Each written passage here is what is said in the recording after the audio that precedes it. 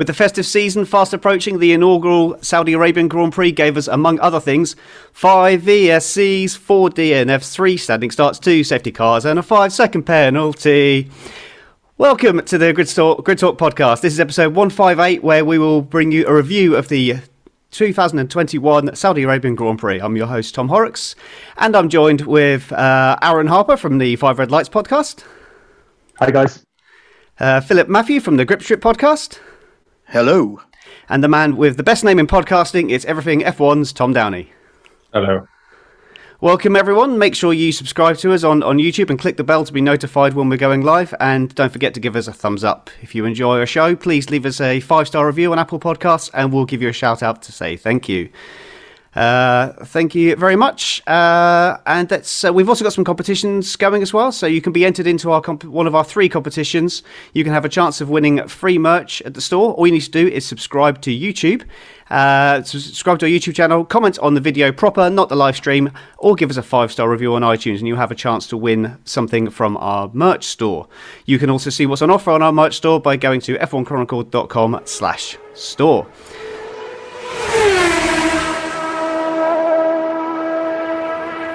So after a race that ended in Ham the Bots, it's just pretty straightforward race, really, wasn't it? I'm going to go to Phil first to talk about the performance, and Lewis Hamilton still technically behind Max in the championship, but 3 wins in a row means he's got a great chance of seeing out the title in Abu Dhabi. How did you see his race, Phil? I mean, it was the initial start was good, and he was able to get ahead of Bottas and control the race for the first, 10 laps of the race before Mick's unfortunate incident in 21 and 22. From there is when, the race really started. For all that went on, for which there's many layers to this thing, and I don't think we have enough time on this podcast to really get into all of them, or maybe we will.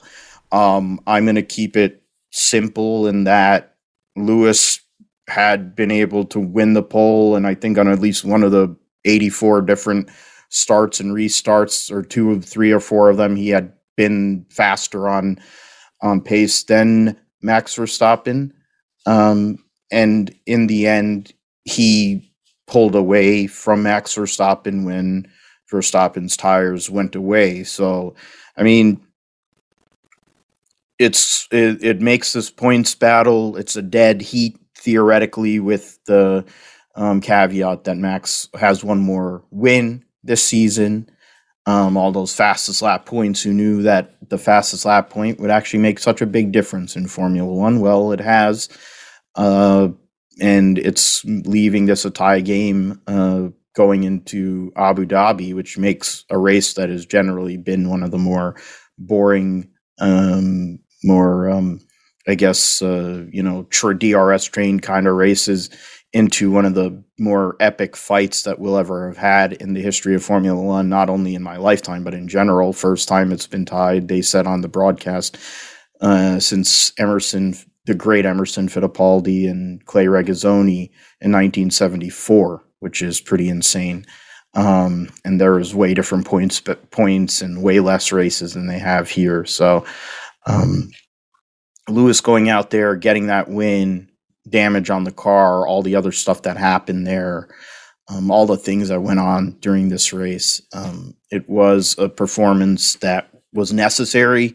It was a performance that you would expect from the man that is a 7-time world champion, and now with 103 wins, Tom, and now we'll see if he'll be able to get 104 and possibly get that historic 8th world championship after Max Verstappen generally has been the better car most of this year. But I think Red Bull and Max Verstappen are going to have a lot to say about that.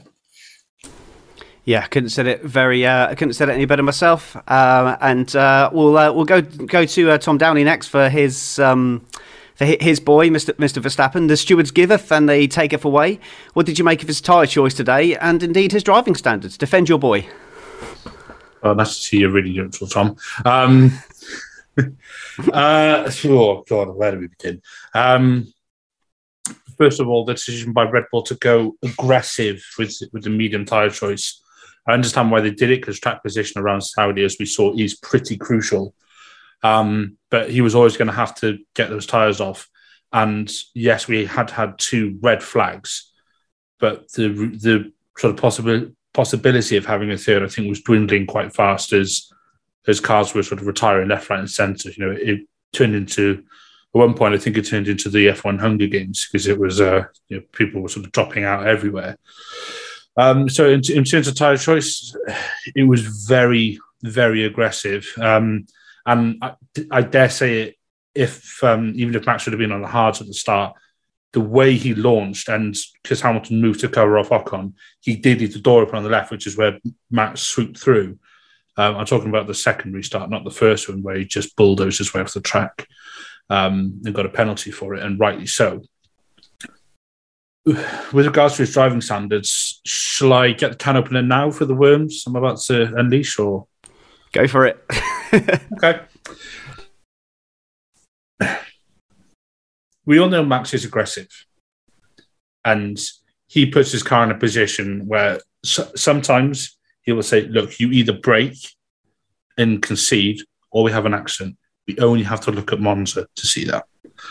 But when he was going down the straight today, and I am talking about that incident where Lewis hits the back of him, he was slowing to let Lewis past. Now, yes, he lifted off, which does initiate some form of engine braking, as it does in a road car. But obviously with these Formula One cars, they have very complex hybrid systems. So when he lifts off, it's going to start regenning. I don't know if his rain light started flashing or not. I honestly can't remember. But the point is, Hamilton would have been able to see that Max was lifting off. And Hamilton said himself, he downshifted. As in Hamilton said, he, as in Lewis, downshifted. When he realised Max was slowing down, Max was trying to let him pass, but he was trying to make sure Lewis was passed before they went through the DRS detection, which you're going to want to do, because you're going to want to get as good a run as you can back on the driver who you're battling for the world title with. Yeah, no, I agree. Sorry, are you still going? I'm still pondering. Yeah. Okay. I will wrap this up in a moment, I promise. No, that's fine. You go ahead. But Max didn't cause Lewis to crash into him on that straight. I'm putting it out there, and I know that we're going to have different opinions, and that's part of life and part of F1.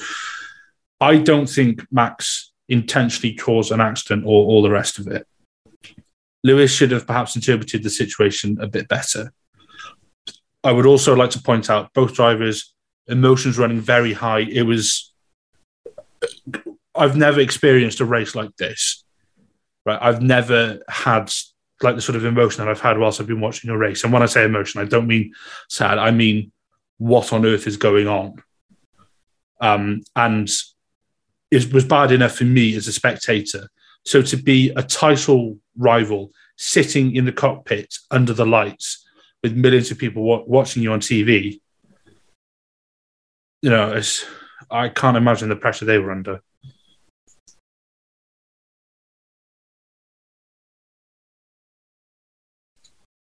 You're muted, Tom. Yeah, no apologies. I was having a window issue. It just shut down my Zoom for a second. Bear with me again. Sorry about that, gents. Yes. No. I think we'll probably get into that a little bit more in the post show. So stick around for the post show, our YouTube audience, and get into that. And I'm sure we'll discuss it when it comes to drive for the day as well. I'm going to move on to you now, Aaron. A touch unlucky today from Bottas, but a great recovery and a last gasp podium. Reminds me a bit of when he passed Stroll at Baku on the last lap, doesn't it? Yeah, it was very much Baku 2017 vibes. And there was a bit of that all the way through the race, because the amount of red flags and restarts and just general carnage, it was very, very similar to that race. He kind of got the raw end of the deal, didn't he, in terms of all the bad luck that Mercedes were having. He got shuffled. He made a good start, and he secured that second place, which was crucial in the opening stages. But there was always going to be a red flag or a safety car in this race that caught somebody out. And if it was going to catch anybody out of Mercedes, it was going to be Bottas. And then he kind of did his Bottas thing where he got stuck. And then towards the second half of the third or fourth part of the race, after the final restart, he finally got past Ricciardo. Took him a few attempts, but overtaking wasn't easy. And some other drivers showed that it was definitely possible. Obviously, the closer you come in terms of car performance, the trickier it becomes. So for Bottas to actually make 2 bona fide overtakes to secure a podium is pretty good going for Valtteri as things go, because he generally tends to get a wee bit stuck and a bit bogged down. So it was pretty good for him. He did get a raw end of the deal in terms of the bad luck, but he'll be very happy with that across the line. You saw his reaction with punch in the air, and the Mercedes mechanics and team staff were really happy for him. And I think they're giving him like a really big send-off, which is nice to see for Valtteri before he goes to Alpha. Yeah, I think Mercedes genuinely really do like Valtteri Bottas and just willing him to succeed, but just in the end, just not really matching his far more superior teammate. But nice to see him still fighting for results and fighting for the team, and not doing what a lot of people suspected, which was sabotage Lewis's title bid. And then we move on to Esteban Ocon now, the luckiest man in motorsport seemingly, with the Red Sea parting again for him. This time actually at the Red Sea. He will be slightly gutted that he lost a podium at the end there, though, Phil, won't he? Yeah, I mean, he ran to go from 9th to be in the mix. And while the 2 title combatants are doing whatever they're doing with each other, not being able to pass each other cleanly or whatever, but the Esteban Ocon just sat there and did his thing. And similar, they made the mention of Hungarian Grand Prix and all. He stayed up there and he held on. I mean, you look at Fernando Alonso. We'll talk about him later. After the performance Fernando Alonso put on at the last race, to be so far away, while Esteban Ocon basically took that role this week, is something. But I also think it's showing the maturity of Esteban Ocon. We've questioned his stand. Probably all of us at some point have questioned his driving and questioned some of the decisions he's made and whatever. But his run at Hungary was a great race for him to get his first Grand Prix win. And I think this race today was a great performance again. I mean, Alpine last week basically went and took the life and everything out of AlphaTauri. But this last couple of weeks has also shown that both of their drivers are ready for these new regulations to come along in 2022, because it seems like they're both switched on and looking forward to the opportunity to possibly be up there on a more regular basis with the likes of Ferrari, McLaren, and other teams. So unfortunate, the DRS and everything for Bottas got Esteban Ocon at the end, but he did a really, really good job today. And while other things we're going to focus on, obviously other things, Esteban Ocon's performance deserves a lot of credit for the way he handled himself the whole day. Yeah, once again, couldn't agree more. It was a solid performance from Esteban Ocon. And me not being his biggest fan either, that's definitely a good result there for the team there. So moving on to my favourite team, McLaren. Ricciardo looking quite racy early in the race, even passing Mercedes at one point. So pretty good race all round, Tom, don't you think? Yeah, I think when people were saying, "Oh, Danny Rick's on for a podium," I think they're a bit optimistic given how relatively lacklustre he's been when he's been in those positions this year. I was one of those people. No, but I was when I saw him up in P4 and I saw someone say, "Oh, he could get a podium," I thought, he could. Is he really going to? And sadly, he didn't. But it was still a good race. P5, very good result for Danny Rick. I'm not sure how much closer that brings McLaren, because Ferrari were, I think, 7th and 8th, and then Lando was 10th or something around that. So, in terms of the constructors, it's not going to do much, but it was a good race for Danny Rick. Didn't see much of him because there was so much else going on in this race. I wonder what. and yes, it's hard to say like what I thought of him this race, other than good drive was P5, but I forgot about everybody except for the front two, to be honest, as I'm sure most of us did. Yeah, I think we can all be a little bit guilty of that. And just for the record there, it's a massive gain for McLaren in the Constructors' Championship. They're now a point closer to Ferrari than they were at the start of the day. So, it's big gains. They're definitely back on for that third place. Moving on to somebody who I thought, in Pierre Gasly, was one of the few drivers that didn't seem to be involved in any antics at all today. Another clean race for him, Aaron? Yeah, Pierre Gasly was actually in this race. But the also ran like a few others. There's so much going on elsewhere. But, he kept out of trouble. And this is one of those tracks, a little bit like Baku, where you have to keep your nose clean and you have to be in it to win it. And if the front guys start tripping over each other, you might have an Ocon winning the race or a Gasly coming through to win it. And that didn't happen today. But, again, for Pierre, very consistent, bagging the points, 6th place for AlphaTauri. If you offered them 6th place at every race, they would absolutely snap your hand off for it. So to have a driver delivering at more or less that level, more or less every race, is massive for them, because Tsunoda doesn't always set the world on fire, and if they put another young Red Bull driver in there, who's to say what's going to happen? Are they going to fall back down the order? Gasly is carrying that team, and he's shown it again today. I remember battling with Ricciardo before the first red flag, but after then I don't think we saw him at all. But sometimes that just shows how well someone is delivering, that their good results are unnoticed because they're doing it all the time.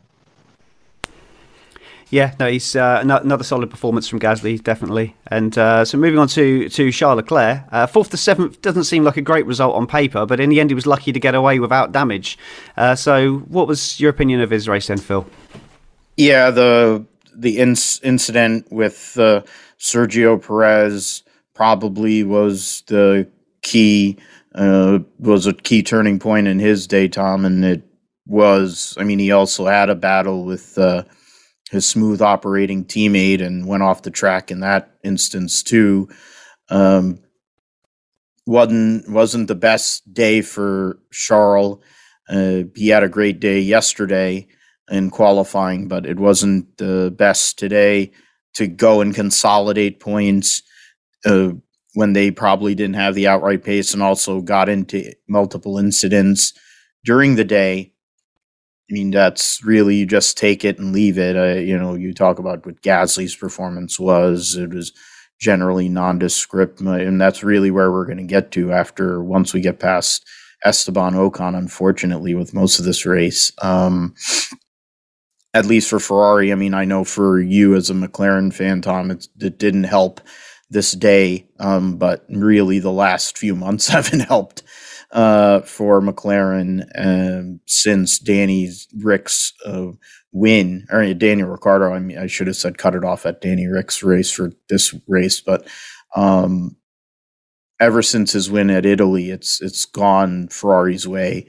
And even in this instance, when they were almost running over each other, they still got away with it. Both scored points, and getting ready to finish out this year, take third in constructors, and kind of reset into 22 as possibly the most level, even driver lineup there is on the grid.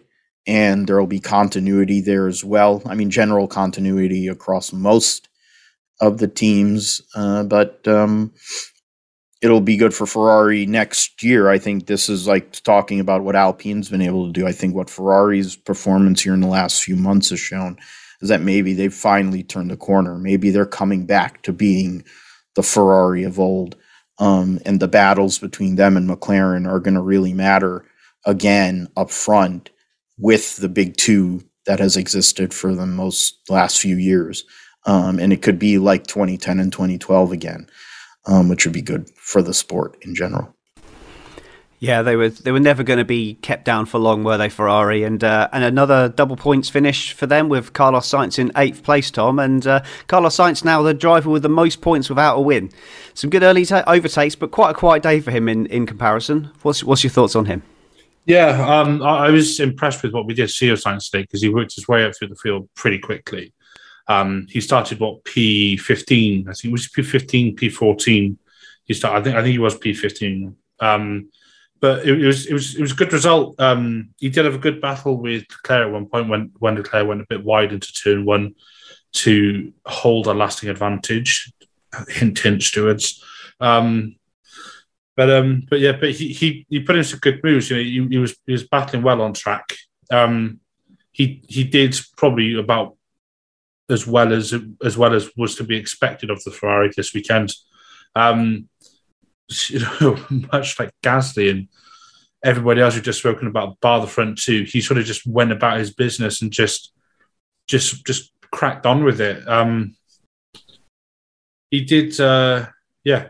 I don't really know what else to add. You know, it was just a solid result for him. Good for Ferrari and just strengthening their grip on third in the constructors. Yeah, another strong results for what he's commonly become known as Sunday Science. It's unfortunate for a McLaren fan to see Ferrari doing so well, but yeah, absolutely, it's another strong performance from him, and a strong performance as well from Antonio Giovinazzi, back there in 9th place, 2 points.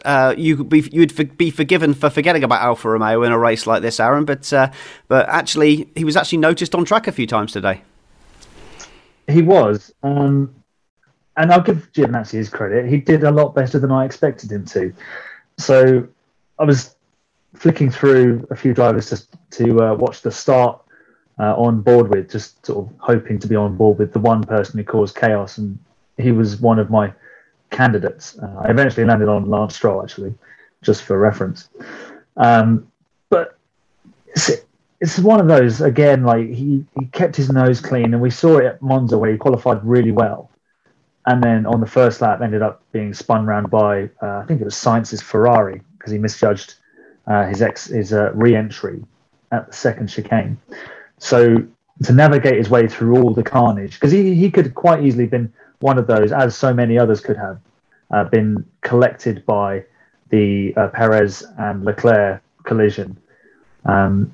It's quite incredible that so many of the midfield cars got through, and it was the guys at the back, like the Mazepins and Russells, who got caught out by it.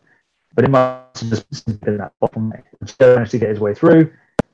And in comparison to his teammate, he did a solid job, kept his nose clean, fought his battles, and just, I guess he thought big picture, because we didn't see a great deal of him after, say, about halfway.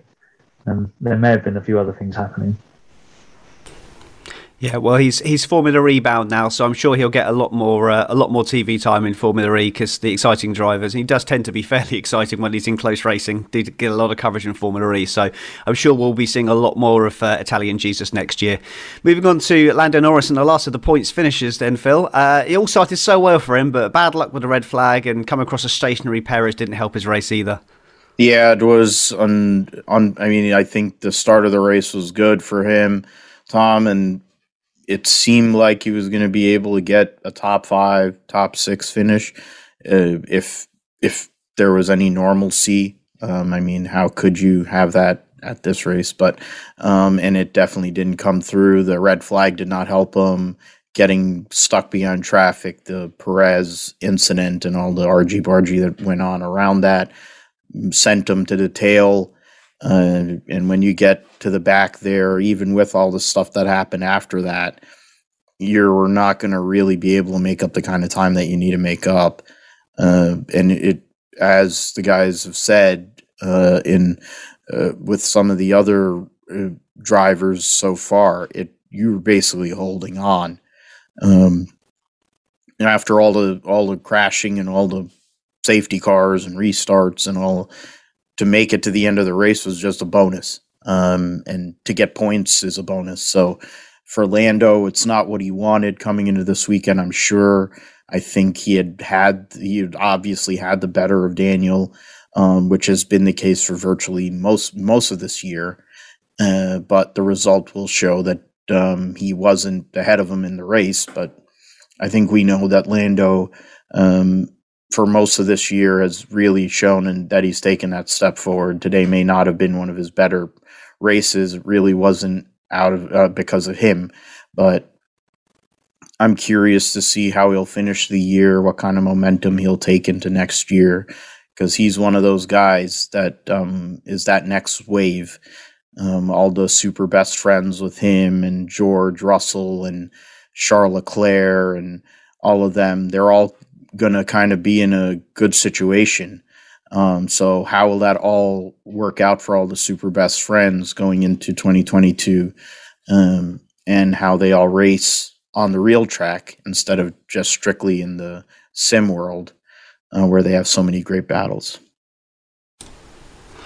Yes, yeah, absolutely. Lando's definitely one of those, as you say, super best friends. I like that. I like that analogy very much. So, moving on to a lot of people's driver of the day from last week, not mine, but a lot of people have said driver of the day, Lance Stroll. So, moving on to you, Tom. If he had made a couple of places at the start there, but that's kind of about as good as it got for Stroll. Yeah, I've got to be honest. I was borderline placing bets at one point as to who was going to crash out next. This was after the second red flag. And I'd said Stroll will crash out next. I was pretty sure it was going to be him, but alas, we didn't have any further DNS. Thankfully, after that, I didn't see anything of Stroll this weekend. I don't even know what he did. Where did he finish? P11. Yes, P11, just outside the points. P11. Okay, yeah. I guess to show you how much I paid attention to Stroll this weekend, or today. But the thing is, he had an awful qualifying. Aston had an awful qualifying. P11, given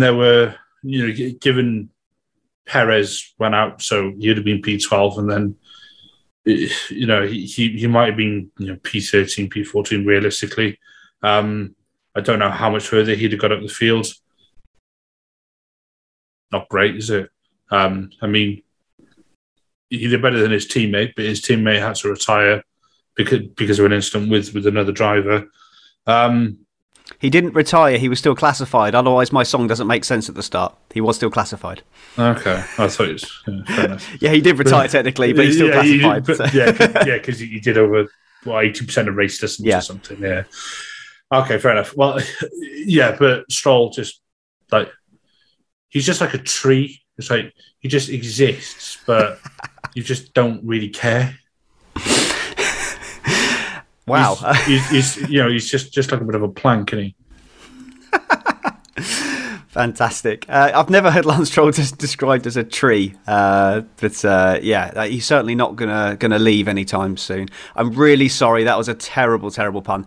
We'll move on swiftly after that then. So Nicholas Latifi, 12th place. Not really a fitting tribute to the late Sir Frank, but given the pace that car had today, not really a bad run, Aaron. Yeah, it was another case of avoiding the mayhem. I've just very quickly scrolled through the Williams Twitter feed to sort of get an idea of how Latifi's race went. So he started in 16th and was 19th at the end of the first lap. So he didn't actually have that great a start, which may have played a hand in him sort of staying out of trouble because he might have just sort of been out of the firing line. And it looked like he could have been on for points, but then all the craziness stopped being in the midfield and started being higher up the order.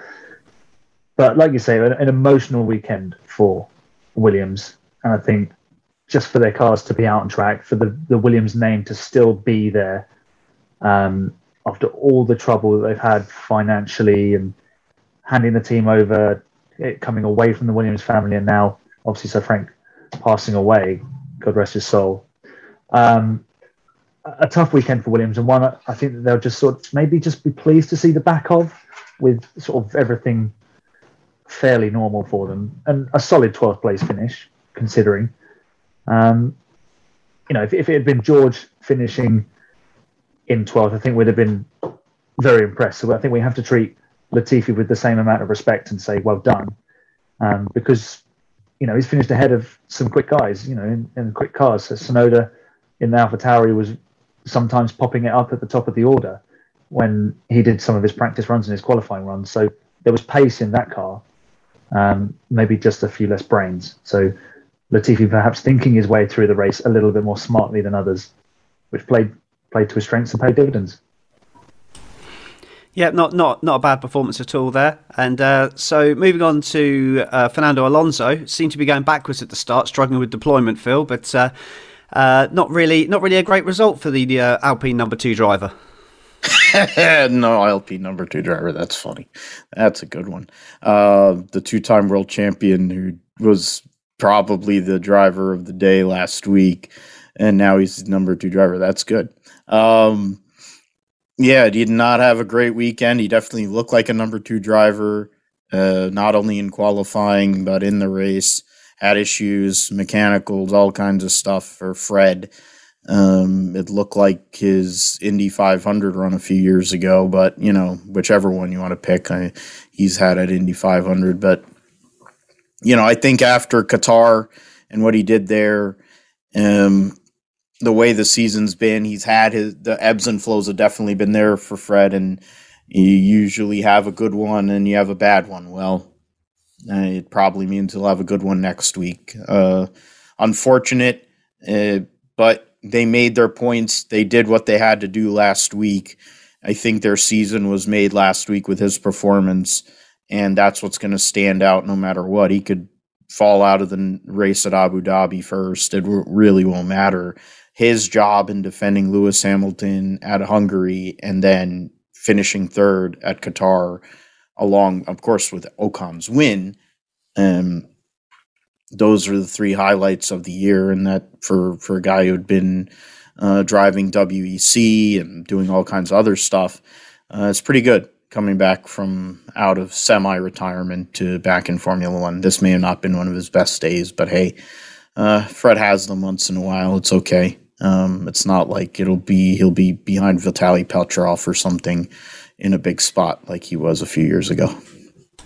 Yeah, I was just trying to get a rise out of you with that Alonso comment, to be honest. But yeah, I mean, as you say, they've done their job. 29-point lead over AlphaTauri now, so it's just a case of seeing the season out for them now. That job's basically done. It's all but sealed. The position, which probably they would have been looking to be a little bit higher at the start of the season, but you reap what you sow, and their car design is 3-year-old car now effectively. So pretty strong. In the end, but moving on to the person that's probably partly responsible for why they've finished in that position in the Constructors' Championship is Yuki Tsunoda. Tom, he seemed to be back to his old self. He did have a couple of nice overtakes that we saw early on in the race, but the slightly comical re-entry to the pit to change the front wing. And what did you make of his race? Yuki. Yeah. You pretty much summed it up. You said he was back to his normal self. It's a shame because he had a really good qualifying.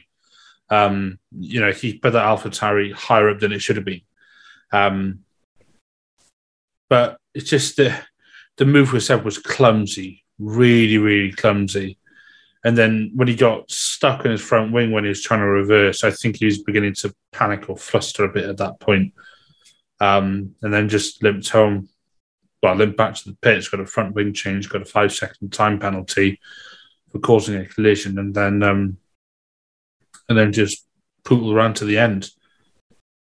It's not really much more to add to that, to be honest. It was just not really good Saturday, terrible Sunday, and yeah, it was just a bit shit. Yeah, it's a bit of a shame, really. He doesn't seem to be able to put it together over a full weekend, unfortunately, Yuki Tsunoda.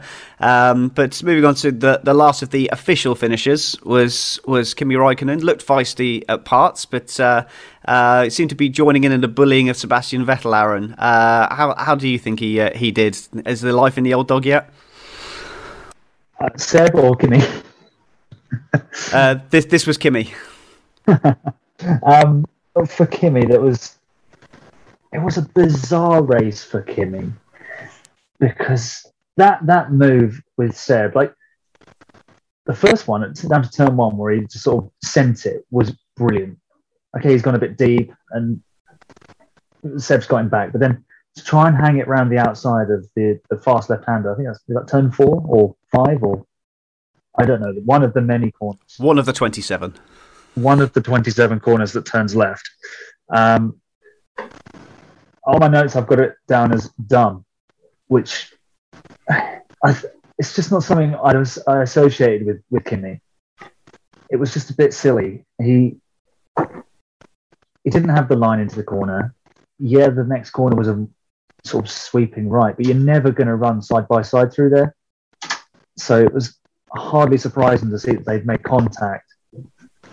And for me, Kimi was completely the aggressor and at fault for that, because he was trying to do something that just was never going to work, because Seb had the inside line. And for a bloke who's done as many Grand Prix as he has, that was really surprising and a touch disappointing, actually, because it almost has a blasé attitude to, oh, well, I'm retiring, I'll just have a go because I can, and it doesn't really have any consequences. And perhaps on that circuit wasn't the smartest idea. No, absolutely true. It's it's my feelings on Kimi Räikkönen, so I'm just gonna stay quiet, I think, to be honest. So moving on to the first of the classified non-finishers, Sebastian Vettel. Moving on to you, Phil. Not a lot of pace. Had a bit of a crash with Tsunoda and Kimi. More of a pinball than a driver today.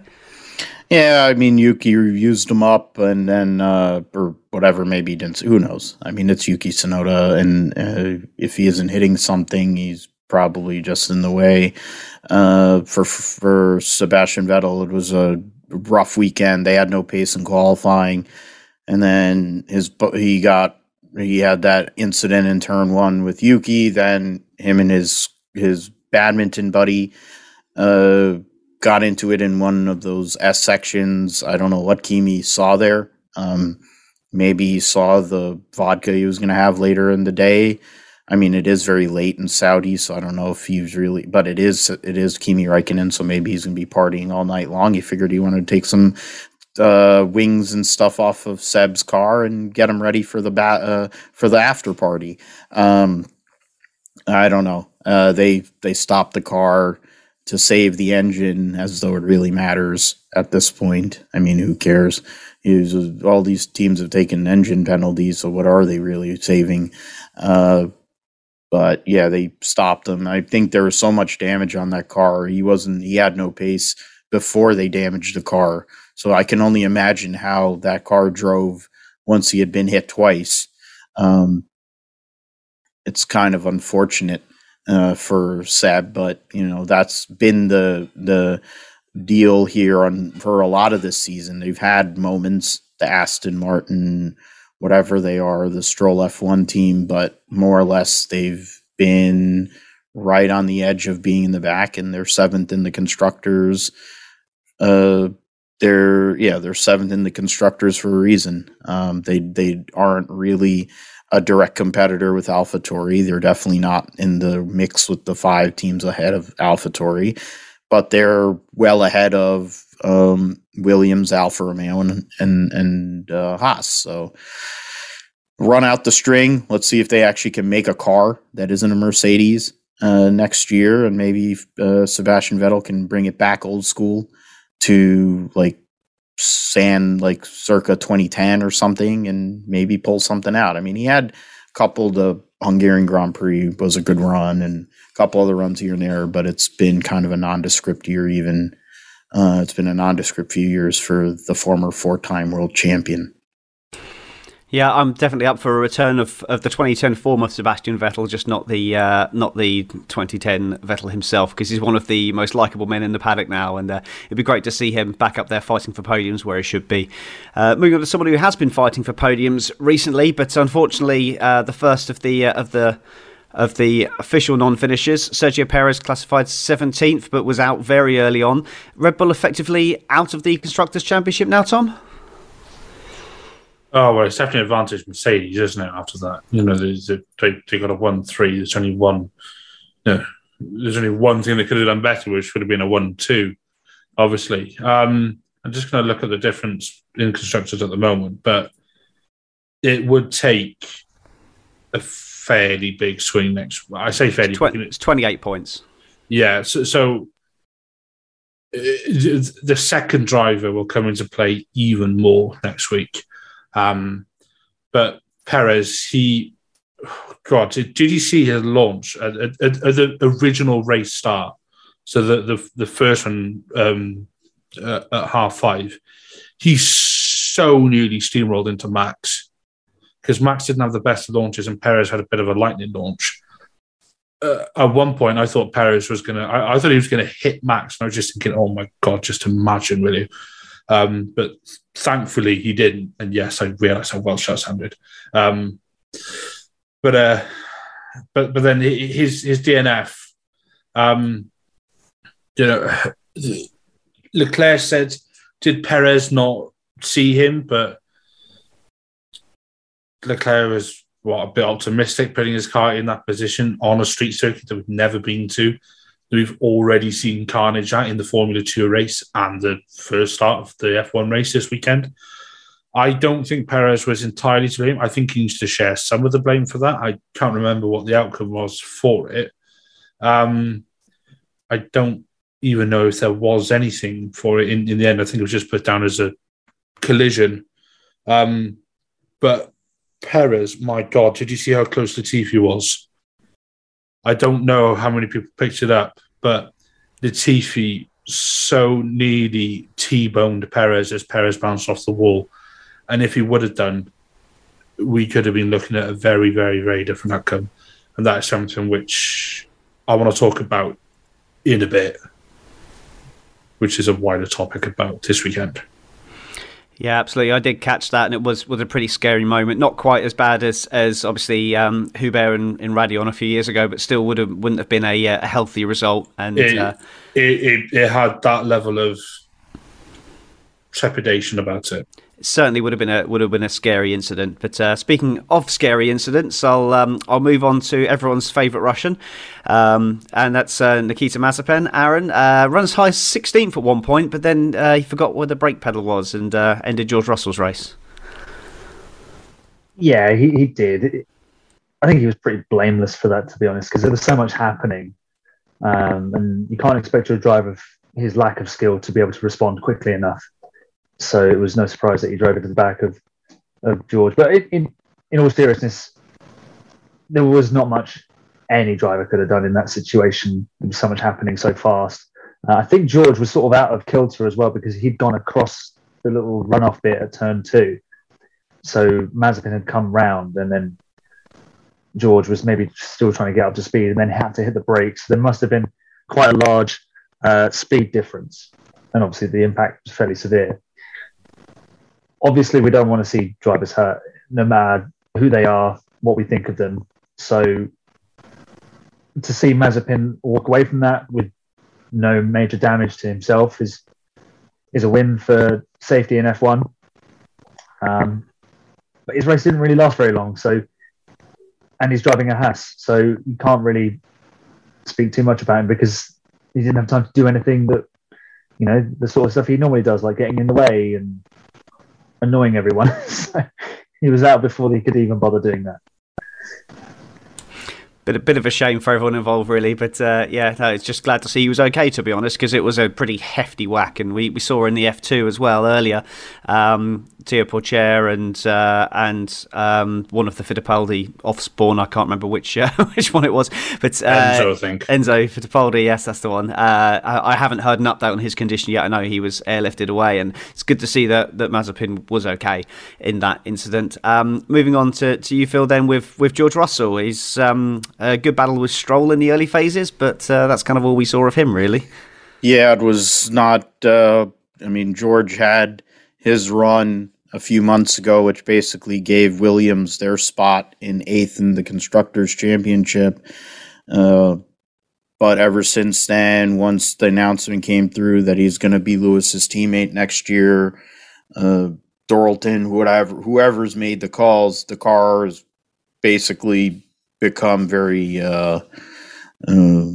nondescript. And it's sad with the passing of Frank Williams for how great of a man he was and what he did for this sport and what he gave and all the things he did. And this is one of the last drivers he ever had. And,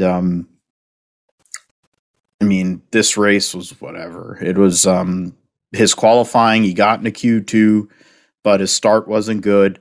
And then he was battling with Stroll. So you never know what's going to happen with that. You're likely going to get into contact with him, but it was a bit of a mess there. And then that accident after that first safety, the first red flag was kind of it was just liable to happen. Glad that Egghead walked away there, but you kind of expect that out of him, that he would just drive into a car that's stationary. But it's a place that you kind of goes to the greater issue of the track itself, where you have nowhere to go, or where there are places to go, it's probably a little bit too much. So, I mean, we probably are going to get into that later anyway. But just glad George is okay. It's one race to go in this season for his for one race in his Williams career as he moves on to greener pastures at Mercedes, and his buddy, part of the whole Super Best Friends crew, and Alex Albon will now take his place there alongside Canadian billionaire son, who has a ride in Latifi in 2022. Yeah, but he can't wait to get onto, as you say, greener pastures or silver pastures, as it may well be next year. The last driver we're going to talk about today, Mick Schumacher, first victim of the Saudi Arabian Wars on lap 10. And I was watching the race with my parents, and my father at that point said to me just before that, literally just before it, well, this race is a bit dull, isn't it? And then, sprung into life. And I've never seen him so gripped on a race since then. So on to you, Tom, then. Give us a 10-lap summary of Mick Schumacher's race. I'll give you a 10-word summary. It's lights out and away we go. Shit, I'm in the wall. No, that's pretty much it. It's funny you should say that you said to your dad, or that your dad said, oh, it's a bit of a boy. I thought the same thing. I thought, oh, we're settling into a bit of a procession. And then Mick Schumacher just went, oh, I'm bored now, and just went Hadouken and went into the wall, basically. It was pretty similar to who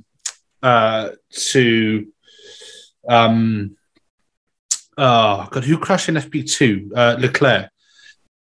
It was the way the back of the car just basically says, I don't want any more grip now, and then just basically completely did an Uno reverse card on him and went straight into the wall.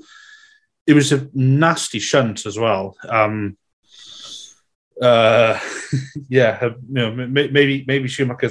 Actually, do you know what? I've just worked it out. Schumacher was sitting there going, "Nah, my dad's the GOAT, not Hamilton," and he was determined to bring out the red flag because he just went to red flag. He went, "Nah, tell you what, hun, I'll do this. You don't pit. We've got it sorted." That was what it was. Hell of a conspiracy theory, that one. That's a new one. Well, there wasn't enough spice in this race, so I thought I'd add a bit more. Yeah, no, definitely. I think we've got quite enough to talk about, to be honest, for the rest of this podcast now. So, we'll give you an opportunity to talk about the pinch points from what we've seen in this race and the big ticket incidents as well, whilst talking about driver of the day, because I'm sure they'll feature in that. So feel free to do a bit of a summary on your thoughts on the big incidents as well. So we'll start with you, Aaron. Who is your driver of the day, and what's your take on the big incidents that you haven't been able to talk about so far? So my driver of the day is Esteban Ocon, because I think to have kept that Alpine where it was, and to manage his way through the chaos, I think he drew on all the experience from Hungary, having Seb Vettel breathing down his neck for 50, 60 odd laps to sort of manage himself. He was really unlucky that Bottas just absolutely mugged him on the final straight, but he drove really, really well. He could easily have got tangled up with Hamilton and Verstappen at the restart, or just decided he didn't want any part of it. But he put himself in there and he was brave, and he almost got the big reward. But a P4 from, I can't remember where he started. Was he in the top 10? I can't remember, or just that might have been 9th. I can't recall. I think he was in Q3. I don't have that in front of me. Yeah, so from 9th in the Alpine to 4th, that's pretty good going. And well, the big incident, it's it's a really messy situation, and the emotional side of me is Max Verstappen was banged to rights. He stopped on the track, stopping on the track when he didn't need to. It was dangerous. But I actually agree with what Tom said, that Verstappen didn't cause the accident, at least not directly, but it was he who started the whole chain reaction with his very robust defense into turn one. And then from there, it was just carnage because the FIA didn't have control of the situation. They weren't able to relay to both teams what needed to be done. And by that point, they'd already crashed into each other because one of them had a picture of what was happening and one didn't. And the blame is not equally shared in all parts, but Max has a case to answer for. Lewis has a case to answer for not just driving past immediately. But then so do the FIA and the teams, and just the way it was handled was incredibly messy. It creates an awful lot of stories and talking points and column inches, which is going to sell a lot of newspapers or whatever. But for F1 as a sporting image, it's not great. But it gives us a lot to talk about. It's very exciting. Yeah. Sorry, Tom. Did you want to say something? Yeah, I'm going to pick up on what Aaron said. First of all, the shock on my face was when he said, "I actually agree with Tom." I was like, "Really?" Your face was a picture. You were shaking your head in disbelief, and then when he said, "I agree with Tom," you were like, "What?" Double take. But yeah, Aaron, I'm glad you mentioned about the FIA. Here we go. Buckle in, ladies and gentlemen, and everybody else. You may as well do your drive of the day while you're there, Tom. Ocon. Simple. The FIA were a bloody shambles today. Specifically, Michael Masi. I have tried to defend him in the past, and F1 cynics they seem to love like the sort of romanticism of a driver or an individual from yesteryear. It's like people they'll always long for Charlie Whiting, or they'll always long for a driver who's not around anymore. And it does seem to be stronger in F1 than other sports I follow, because I'm a very big rugby fan, being Welsh, and I'm also quite a big weightlifting fan because it's what I do in my spare time, of which there doesn't seem to be much anymore. But F1, by a country mile, always has people saying, "Oh, back in the glory days," or "back in this, back in that." And I've always tried to defend Masi by saying, look, he's new into this role. Charlie Whiting leaves behind him a big legacy, and Masi was thrust into this position with not sort of like unexpectedly almost, because we didn't expect Charlie Whiting to pass when he did. And I've always tried to sort of be neutral and maintain that Masi is learning on the job, and there are so many complicated rules, regulations, and intricacies of Formula One that he still has to get his head around. But he does not help himself. And I'm banging my fist on the desk now as well, because I'm really getting into it. Masi does not help himself when he just starts sassing people on the radio. And to then not tell Mercedes that Masi himself has told Red Bull they have to let him past, that just caused a complete cluster F of just mixed messages, nobody knowing what was going on. So just rewinding back to the incident, Verstappen is thinking, right, I've got to let Hamilton pass. I want to let him pass before DRS, so I hit the activation point and I catch DRS. Why wouldn't he? That's a brilliant racing brain. Hamilton comes up behind Verstappen. Mercedes haven't told him how Verstappen's got to let you pass, because Masi hasn't told Mercedes. So Mercedes can't tell Hamilton. Hamilton then is thinking, I don't know what's going on. Rightly thinks there could be something up ahead. There could be debris, there could be anything. We'd had 3 or 4 VSCs and 2 red flags by this point. So there was precedent in this race already that there was going to be something on the track, or there was going to be something wrong. And then, obviously, we saw the incident. And hearing Ron Meadows that angry on the phone, he tore Michael Massey a new one, and I cannot defend Michael Massey in this. We are lucky today that there was not a more serious accident. We are lucky that Nikita Mazepin has pretty much walked away from that accident, because he went square on into the back of that Williams and could have easily broken both of his legs. You only have to look at the likes of Billy Monger to see how serious an accident that could have been. And for the FIA to homologate this circuit, I cannot fathom how they think this is okay. Where on earth in the sequence, when designing this track, did they think, oh, I know, let's squeeze everybody together in cars that are 2 meters wide in a circuit that's only marginally wider than Monaco, give a bunch of drivers, including 2 who hate each other's guts, who are going for the World Championship with 2 races to go, including this one. Who the hell thought that was a good idea? And to only pass one decision to the stewards, like Phil said, it was the one decision for Verstappen for leaving the track and gaining an advantage. It's just been an absolute bloody farce this weekend. And today, it's just, they've F1 looks like a laughing stock at the moment, because there have been decisions thrown out left, right, and centre. There have been temper tantrums from Red Bull, from Mercedes, from the FIA, from me right now, and it's just like it's just a joke, and something has to change. Whether it's we have the same stewards week in, week out, whether there's a restructuring of the FIA, whether there's a restructuring of how they go about sort of troubleshooting these events, or how the sort of process is changed for on a weekend. Because if Michael Massey is sitting there thinking, oh, well, this has happened, that's happened, but he hasn't told Mercedes that Red Bull are going to let Hamilton pass, that could have been an airplane accident. That could have been huge. You know, it was just, it's just not on.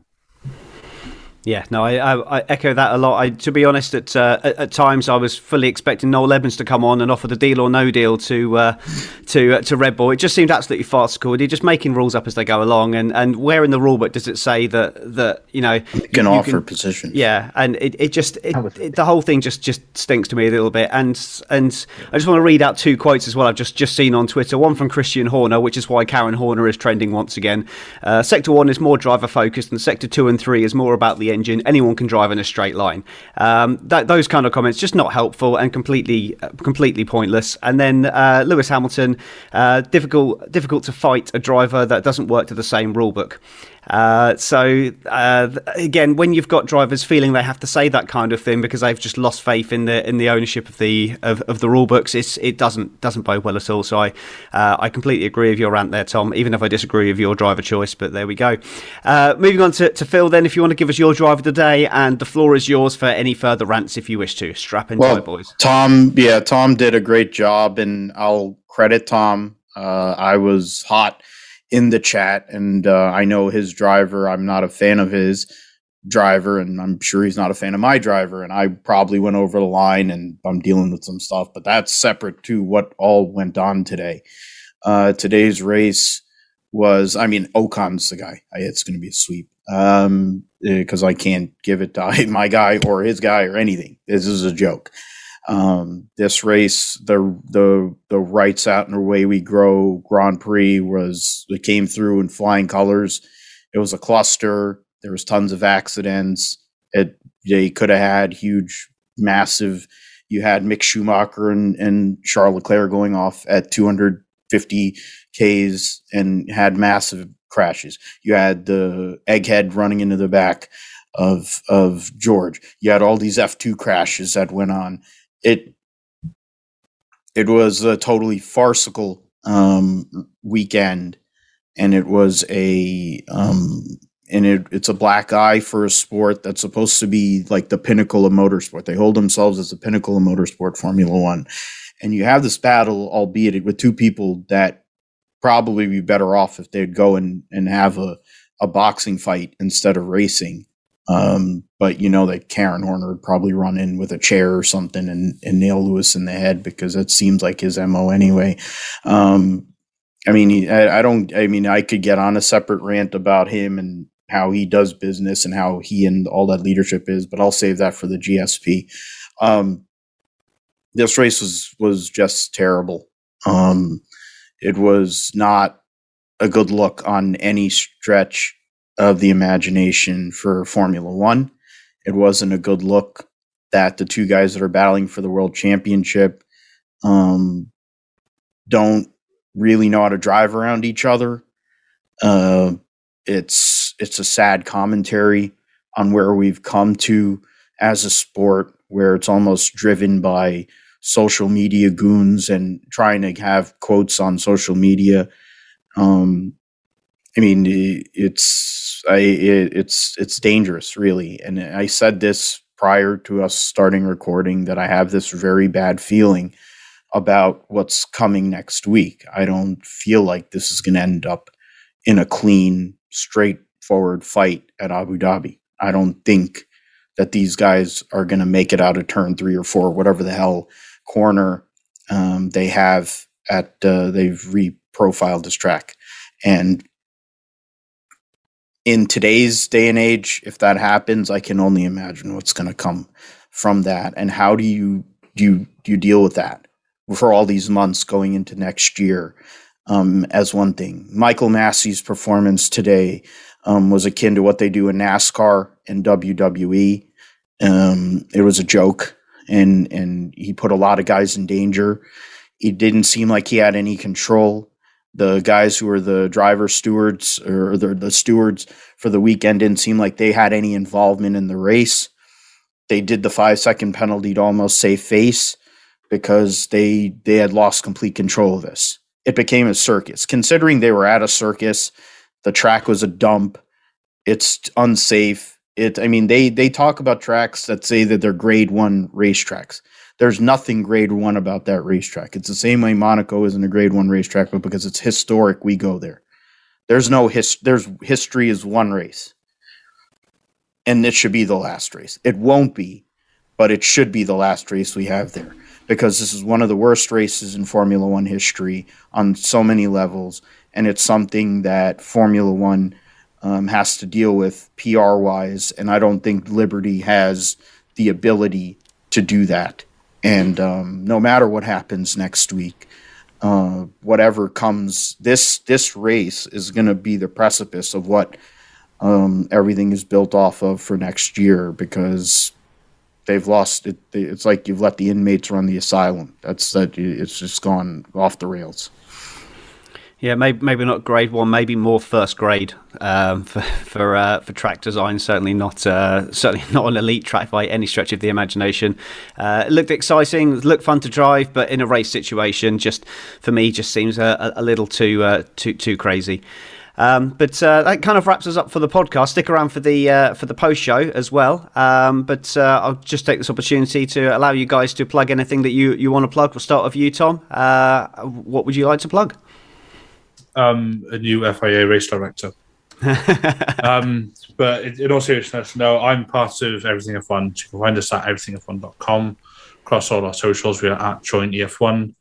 We have our podcast, which is the Everything F1 podcast, where we'll be recording on Tuesday to share some thoughts on the race we've just had and also preview the winner takes all duel next week.